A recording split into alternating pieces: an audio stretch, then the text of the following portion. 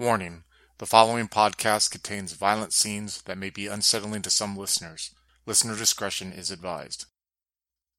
In 1942, in the cold desert of a small border town in Texas, a group of kind are kidnapped and mass embraced by members of the fanatical sect, the Sabbat.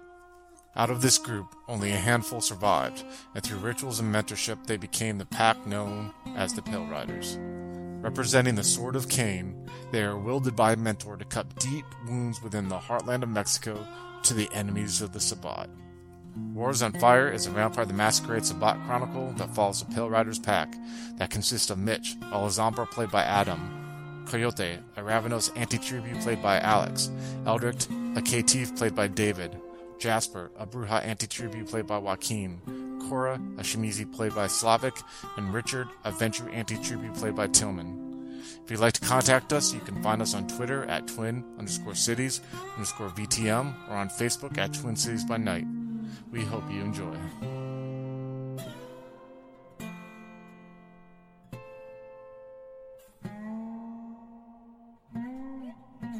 Yeah, you guys are all there. We'll say Cora and Mitch, did you guys head back inside? Yeah, Mitch will finish off the cigarette and head back inside. Okay, you guys are all in the foyer room. Coyote carried off Ilanipi, said he's going to kind of keep watch over Ilanipi with the two bodies and everything like that, and disappears into one of the guest rooms. And he tells you guys, he's like, good luck on whatever you decide. He's like, I will find my way to you, boss. And he goes upstairs carrying Ilanipi to conveniently be left out of the rest of the scenes in this session. Go ahead. Scenes on you guys. I started gathering all these crosses and Bibles. I hope it'll help against those demon-worshipping son of a bitches. Well, if it doesn't work, then if I say hold it across, then we can just drive this into their chests and use that. Agreed. That is one plan of approach. I'm trying to find a map here. Does anyone know where I could find one? Is that Yeah, you guys are aware there's maps behind the front desk, older maps, you know what I mean? Here you go. So I'm looking through to find. Yeah, you're going to try to find the town and everything from where you remembered. You guys are all the way up by Chihuahua. You see way up there, that's Juarez, right up there on the very top. Ciudad Juarez. Yep. Now, Xtul is XTUL, and it's actually on the coast all the way over there by Campeche.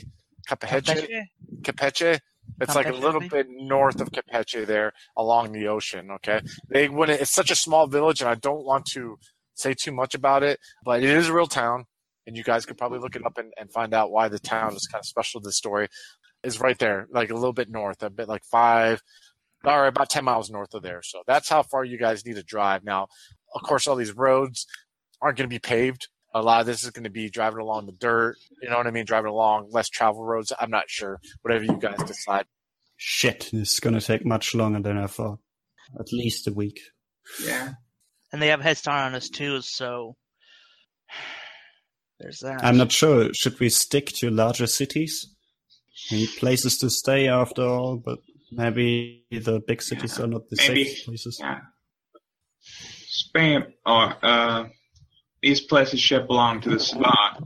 Maybe we could find some information about maybe someone else from the Inquisition who could tell us how to fight these demons. But how will we know whether we can trust them or not? We thought we could trust those traitors, but obviously we were wrong about that. Ilanipi must know someone else from the Inquisition other than Vidar. Does Ilanipi have some sort of sigil or ring or other doodad that we can use to lend credence to our story? Because it might come to pass that these assholes have friends along the way that may not be willing to believe us at first glance. But then Ilanipi said that he told us that we were dead, so they might not be expecting us. Even worse, if someone sees us, even without interacting with him, they will know we're on our way to Exul. So basically, we have two options. We either stick to the small countryside and try to remain hidden and ignorant of what our enemies are doing. We stick to the bigger cities, risk running into more traitors, but have the greater chance of finding out more information about our enemies. I think he has to be dealt with as soon as possible. No arguments here, sister. Yeah, no, I think this is the first time I've ever heard of it in a game or seen it in a game where someone's been peer pressured to Diablerize. You know what I mean? It's like, and it's a bot game, which is cool though, I wanted this to be, just for you guys to know, I wanted the fact that you guys having to travel was going to have to be a challenge. And you guys are going to have to think. And we're vampires. We're not really made to travel. Yeah, exactly. And that's the difficulty being a nomadic pack. So this is a chance for you guys to flex your creative muscles and figure out how you're going to tackle the situation, and I got to react to it. So that's good.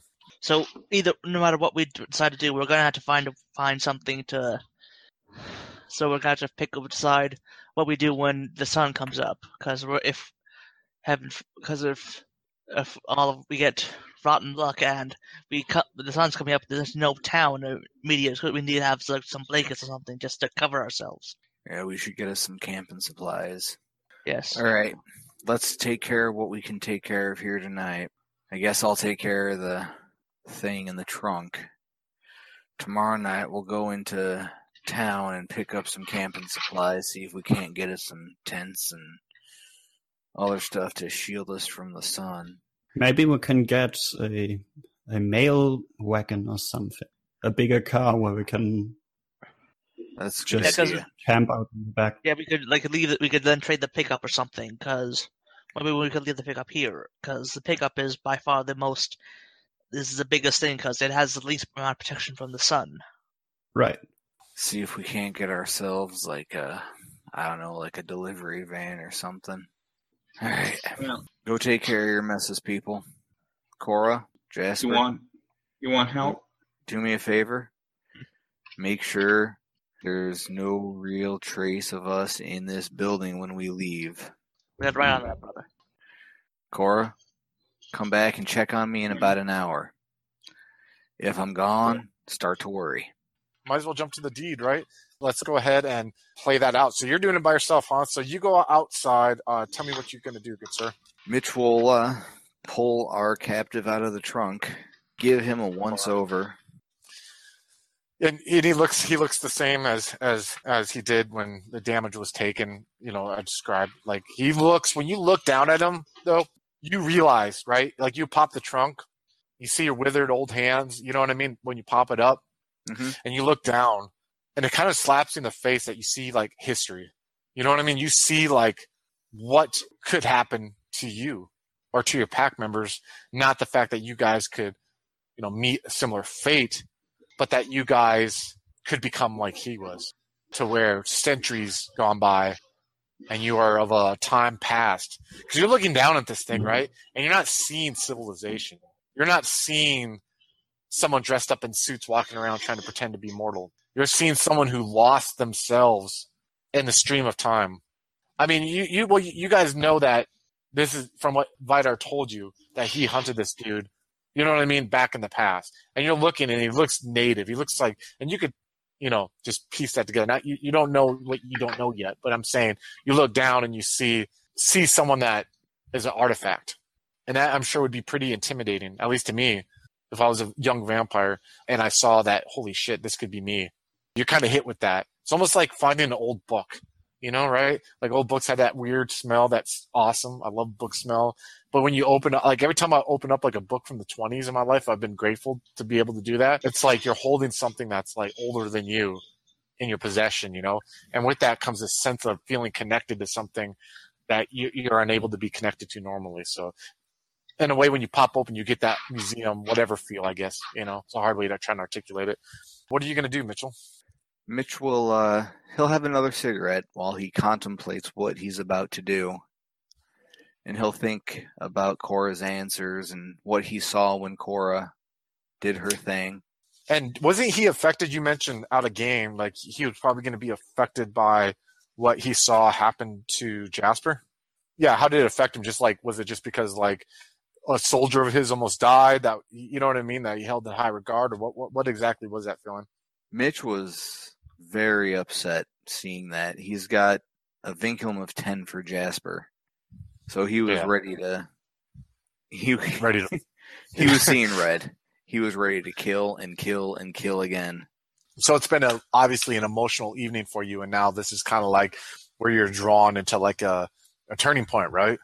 Yep. Would you like at this moment, like he knows feel that what he's about to do is going to be a very significant thing, and he's kind of bracing himself for the event. Are you going to do it right there? Or what are you going to what are you going to do after sitting there and thinking about all this?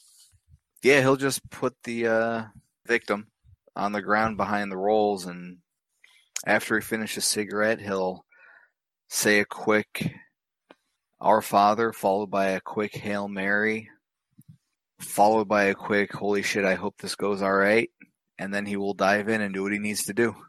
All right. So first we're going to do the mechanics, and then we're going to go ahead and do the story. Okay, like what happens from there. So first, make an extended strength roll, difficulty 9. Each success inflicts 1 automatic health level on the victim. The victim cannot soak or damage, is considered aggravated. When all the victim's health levels have been drained, the victim's essence is taken into the attacker, and the empty body begins decaying immediately. Now, you have potent, so that helps too, automatic. So go ahead. Yeah. So I guess first round I'll start with the 3 automatic potent successes plus another 1 success. Actually, 0 successes because I rolled a 10 and a 1. All right. I don't know why we're having you roll, to be honest. You're going to get it. So we'll just assume, you know what I mean? Well, I could roll 3 1s. It's always possible. Yeah, but you're good, man. You know what I mean? We'll just say, you know what I mean? You go through and get it. Let's talk about the rewards. Let's do self-control roll, difficulty 10, minus your humanity, which we'll do current humanity because you're about to lose your humanity. So that's his current humanity is 5. All right, so difficulty 5. So that's 3 successes. All right, and we'll discuss that when we go over the mechanics. Okay, so what generation are you? 8th. 8th, so you are now 7th generation. Congratulations. Oh, holy crap. All right, cool. Yeah. All right, go ahead, and I want you to roll me 1d10 and tell me what you get, please. 5. 5. So you have the potential to spend XP and learn Obfuscate, the first stat of Obfuscate, without having to be shown it, okay? Awesome. All right. So write that down, just like Thelma from Thelma and Louise over there. Cora got the ability to learn necromancy. And now let's talk about the pearls. You lose 1 humanity automatically. Yep. All right. And then hold on. I didn't have you roll a humanity roll, did I, Cora, when you did it, right? Just you automatically lost 1. I didn't have you roll to see if you lost a second, right? Yeah. Yeah, he doesn't have a willpower 10. You don't have to worry about that. And all right, cool. Yeah, because you don't care about black veins. I mean, yeah, black veins, but who knows? Maybe it might come into effect. You're sitting there and you lay him down. You lay him on the ground and you're smoking your cigarette and you're looking down at him. And you see when you laid him down, like just a little bit of dust from the little drive path. You know what I mean? The dirt drive path by the fountain, because you're by the fountain right now. You know, the notorious fountain. And you just see it come up a little bit. And you're standing down in the moon of the light. Almost seems to be like radiating a little bit off this creature's like very black oiled like hair. You know what I mean? Like glimmering off of it. Like you can imagine moonlight would glimmer off of like dark water, like the ocean. And you're standing there and you're looking, you're smoking. And like I said, you have that feeling of ancientness. But at this moment you start feeling like in the back of your neck, a little bit of clawing, almost like that you feel when you get a little thirsty and the beast starts coming out a little bit, you know, and you're looking down and you start feeling primal. And as you're sitting there taking a drag and you grab, your thumb comes across your teeth a little bit when you grab this cigarette you rolled, you feel your fangs are out a little bit already. You know what I mean? And you're like, oh man. And you find yourself like your instinct is starting to take over when you see this figure laying there. Gone is the whole feeling of opening an old book to now this is nourishment, delicious nourishment. And in the back of your head, you start hearing what Cora said. It tasted like the best Vite I ever tasted. I had his soul, you know, and you hear her voice in the background from when you guys had a little ritual before the Valder, you know, going over and over. And you put the cigarette out, you drop to your knees and you just latch onto him. And so you're latching on it and you feel like this. You bite your neck and it pierces his skin and you notice for a second it's like a little harder. It's almost like the equivalent of trying to chew like beef jerky in a way, like really old beef jerky, you know, that's tough. And then you finally, like, you pierce your fangs in there and at first you're used to mortal blood, which just kind of just sprays, you know what I mean, right into your mouth, like in an initial, like a bite and like a burst. And here you don't feel anything at first and slowly you feel this trickle like come along your tongue. And like when that single like first little instant hit of the blood touches your tongue, you're just like see these bright lights like flash behind your eyes, you know what I mean? And you just start trying to suck in more, and you feel like a slow trickle, then more you feel, and you eventually start feeling it like it's almost like siphoning gas out of a gas tank, you know, and eventually starts pouring into your mouth. And as like soon you feel it like slowly like starting to stop, and you're like, and you feel a second in the back of your head, like of despair, like, oh no, this is so like this is the greatest thing I've ever tasted. I don't want it to stop. But then you all of a sudden you start feeling like a warmness come from your chest, and you feel like this rushing sensation, almost like a faint headedness in your head. And then you start feeling like you're consuming something else. And at this moment, when you're doing that, you feel like your soul is combating something, like the force that led your heart to beat when you were alive is now at battle with something else. And you feel this sense of like despair, because you feel like while this is going on, you lost a little bit of that. But when that happens, that sense of despair hits you, all of a sudden you start getting slammed, almost like a wave. It feels like a wave of like turbulence over and over and over again of these memories that start flashing across your head. So all these memories, by the way, are from a point of view perspective. Like I said with Cora, none of them are from viewing as third party. You're viewing a perspective. You're looking down from a great height, and you see below you as you're looking.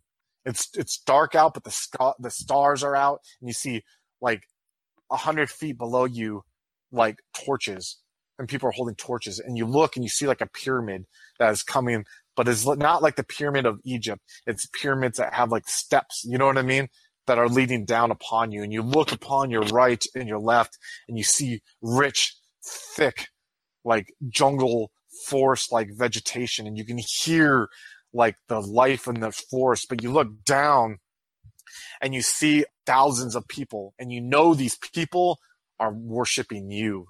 They are giving you their adoration. They are there because of you. And you're standing upon them looking down, knowing that you own them. They do not own you. From the top, as you're standing there looking down, you look down at yourself, and you see like that you have nothing on except for like a little, like a skirt almost that seems to be made of these jungle leaves that are around your waist, you know? And you start walking down these steps. You turn around, you start walking down these steps that lead to within the pyramid. And you take off this skirt thing you have to where you're completely naked. Then these steps that go down for a few minutes as you walk down, they kind of like turn, you know, like spiral down. And then you get to where the steps end, and you see this crawl space. It's only enough to where if you got on like your back or your stomach and you crawled into it, you could. And you get on your back and you start wiggling your way into this crawl space. And you hear and you look up as you're in this crawl space, and you see like there's this hole that's about like a foot in diameter. And you're looking way up, and you can see like it looks like it goes through the pyramid. You see like stars. You start hearing murmuring in this native language of yours that is echoing down this almost pipe, you know, for lack of a better term. And then you slowly start hearing these screams happening from the top of this pyramid. And then you start hearing something trickle down, and slowly that trickling down, you feel like some drops of vitae hitting your forehead and hitting your mouth. And soon the drops become a pour, and soon it becomes a torrential downpour of blood, as you know in your head that these people that are above there are slicing throats of people and throwing them down the pyramids, or ripping their hearts and draining their blood, all at this time, to where all this blood that's, like I said, starts at trickle, soon just starts cascading down upon you. So at first you're opening your mouth trying to get a little bit, and then soon it just runs all over your face and all over your body, and it almost like fills this crawl space up, you know what I mean? And just like it's puddled underneath you. It's almost like your body is getting like almost like you're in a bathtub of blood there, and your face now is just simply out. If you were immortal, you'd probably be almost drowning at this point with how much blood is falling upon you now. And then you cut to another memory, and you have this point of view where you're running in the jungle in fear, and you're looking behind and you're seeing like these men in these metallic suits that seem to be made of tin, which is only metal or that you're aware of, or gold, but they're just destroying these followers of yours, and just like you see burning and smoke and fire, and you continue to turn and you're running. These aren't like immediately after each other, but it's jumping in the memories of this Canaanite that you were in. So do you get what I mean? It's not like this blood and then right away he's running through the forest. This is these memories that are slamming you. It cuts to another memory, and you're looking down and you see yourself in water that goes up to your waist, and you see the moonlight reflecting off the water, and this is you, and you know this is like new to you, but you look around and you see water is endless to your right. And you know, Mitch, you know this is the ocean. But and you look to your right and you see the ocean, and then you look to your left and you see a Spaniard that is standing next to him looking at him, that is not clothed, but the Spaniard is very pale. You know it's a Spaniard by the way that his facial hair seems to be trimmed, and he has like this long hair that is like put back into a ponytail, not like the creature that you're feeding off of, but like it's grown equally on the sides, but it's curly and it's put into a tail, and he is holding the back of your head, and you're being dunked back into water as if he's being baptized in a way, and the hands are let go, and he feels himself in the ocean, and he's like, you almost feel lost and buoyant, and you're trying to look up through the ocean, you can't see anything, and then you force yourself up. And you look to your left and you don't see the Spaniard there anymore. But when you look forward, you see the beach of pale white sand, like that very fine white sand that some beaches of Mexico have. And you see upon this beach, you see a naked female standing there. And she has long, wavy brown hair. She looks like she's almost like faded mahogany, her skin. And you, as in the creature that you are now, don't recognize her ethnicity, but you, Mitch, from your travels in the world, she almost looks like a finely carved, beautiful Middle Eastern woman of some sort. She is perfectly still with her eyes closed when you're looking at her, but when they open, they're pitch black, and you're kind of like staring at her, and you feel lost, and you're like, and you don't know how to react. You're still staring in this water, and you slowly walk out the water because you are a god. You are like, you have owned this land. Your type have owned this land, have been worshipped, and you will not be afraid, or you will not act scared of something that you know does not belong here. But when you step on the sand, her mouth opens up. And as her mouth opens up, you see something coming out of her mouth, and you see it looks like a ball of something moving. And then as you're like trying to concentrate on what it is, you see that it shoots out of her mouth, and you hear this buzzing sound. And it just is like this roar comes behind it, and you're scared, and you look, and before you can run, this swarm hits you, and you fall to the ground because you can't fight the swarm, but it's just crawling all over you. It's almost like the blood that was hitting you earlier in that memory, but now it's like living, these insects that are just all over you. You're trying to like get them off your face, you're trying to get them off your body so you can see in your mouth, and they're crawling in your mouth, and you can't stop it. And then all of a sudden, everything becomes darkness, and you awaken on the beach, and you get up, and there's no sign of anyone there. And it is just you on that beach. And then cut to another memory. You open your eyes and you look, and you're standing on top of, like, you've climbed up this tree, this like jungle-like tree, and you're looking down below you. And you see, you're looking upon a valley where this force is attacking these creatures that are like you, that are gods of this area too. And you're watching with a sense of relief, knowing that you made a deal to kill them off. Like you have betrayed these people that were once gods like you, and they're being killed off by these people that come from another land. But then you have this scene where you're running, and then you cut to another memory, and you have the scene where you're running scared through the jungle again, and you look behind you, and you hear this howling, screaming, and you look, and you recognize that like just these followers of yours who are mortals are just getting cut down, and you see this figure just climbing over them as he's mowing them down, covered in blood, screaming, and it's Vidar, and he's looking like a Viking, like he may have looked when he was first embraced or very early in his unlife, and he has like leather on, him like leather armor on, and he's just, his eyes are filled with bloodlust, and he just has blood splatter across his face as he's mowing people down, trying to get to you. And because you've been fleeing this man has been destroying everything, trying to get to you, and you've been barely escaping, but your people, these swarms of these mortals, have been able to slow him down to where finally you escape again. Then you snap out of it, and you're laying, like, you're on your knees right now in the desert, and you're looking at your hands, and your hands are shaking. Your hands are covered with gray soot, like ashes, and you look down and you see that there's just ash mixed in with the desert dirt, as you're there now on your own, by yourself in the desert again. Scene's on you. Mitch will gasp, run a hand across his head, and look around to the left, to the right. Then he'll look up at the stars and look from one to the other, trying to remember all the constellations his dad pointed out to him when he was a kid. And after a few minutes of that, he'll start freaking out a little bit.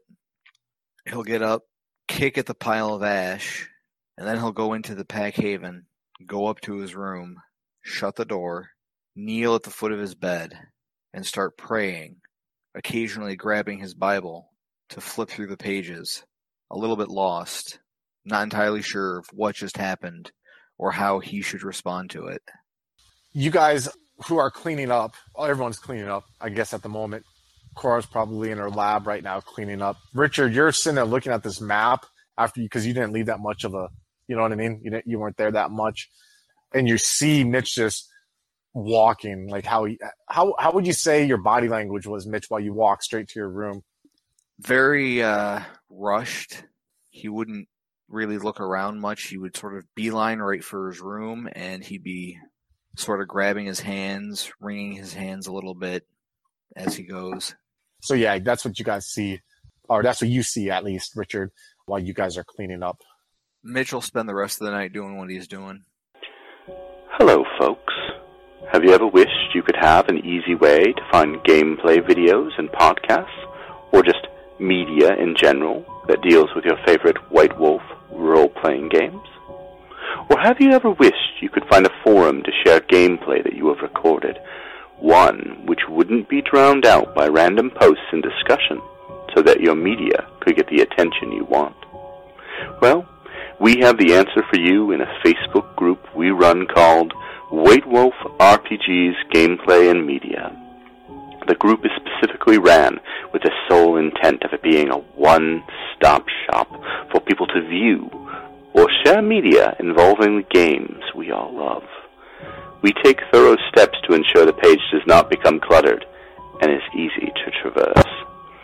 We are currently over 1,000 members strong, and we are continuing to rapidly grow, with new media being shared every day.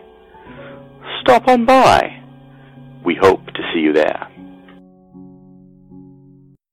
High Level Games, the industry's first choice in taking your games to the next level. We are a podcast blog and new media network at highlevelgames.ca. We have blog posts about all of your favorite games going up 5 days a week, and a podcasting network with actual plays and shows that discuss role-playing games, with more rolling out all the time. We are on iTunes, Twitch, and YouTube. Find out more information at highlevelgames.ca, a site that certainly isn't controlled by a shadowy board of directors of otherworldly origin. That's highlevelgames.ca. Please, help. They're coming.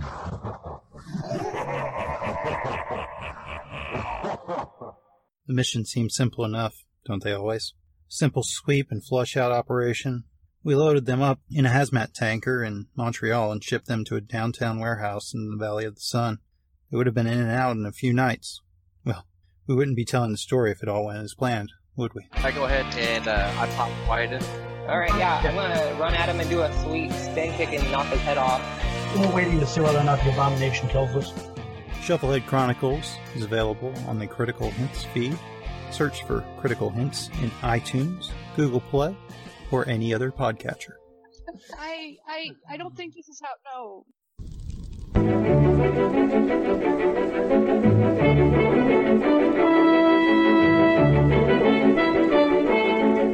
Los Angeles metropolitan area is constantly growing and changing.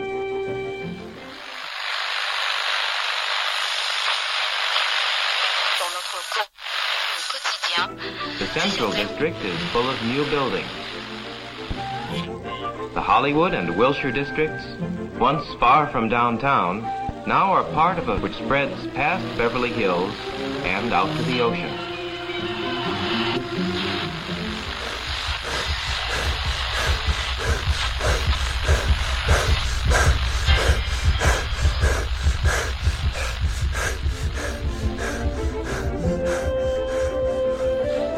But why is all this going on in Los Angeles?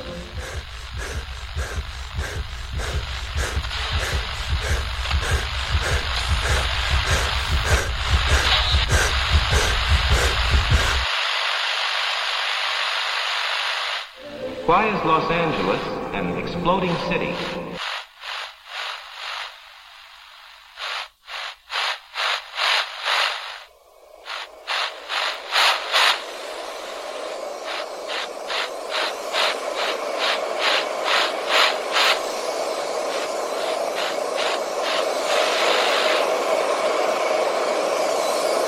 Neon Masquerade. The Demon's Mirror. 13 Candles. 3 chronicles running through the undead veins of the City of Angels. The Esoteric Order of Roleplayers Actual Play Podcast invites you to drink deeply. Go to eorpodcast.com and search the Duets tag to find out more.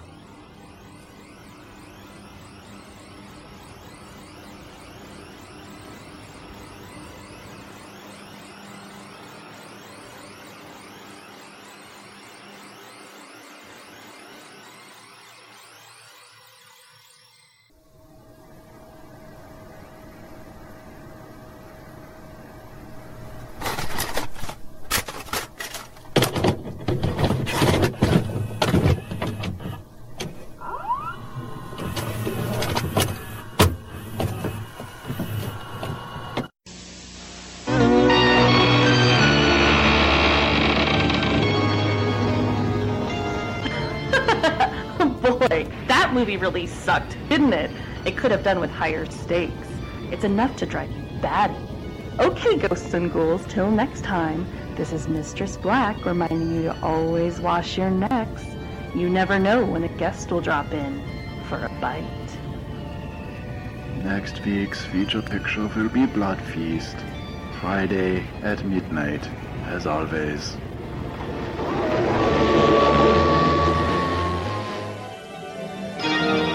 This is KTLA, Channel 5, Tribune Broadcasting in Los Angeles.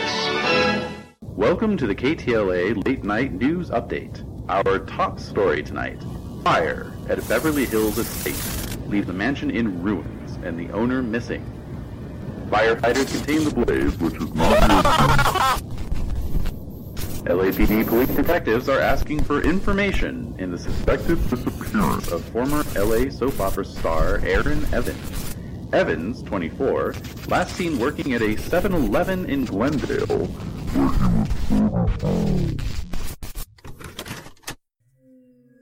The year is 1989, and Aaron Evans is in way over his head. Neon Masquerade is a vampire 20th anniversary duet chronicle that gets under the skin of kindred unlife in the Anarch-Free States. The Esoteric Order of Roleplayers Actual Play Podcast invites you to join us on this journey into the bloody heart of Los Angeles. Go to eorpodcast.com and search the Neon Masquerade tag to find out more. Hi guys, I wanted to let you know about my YouTube channel, the video journals of Mike Bailey. Mike Bailey is a character I play in a live-action vampire game called New England Nightmares, which uses the new By Night Studio rules for Mind's Eye Theatre.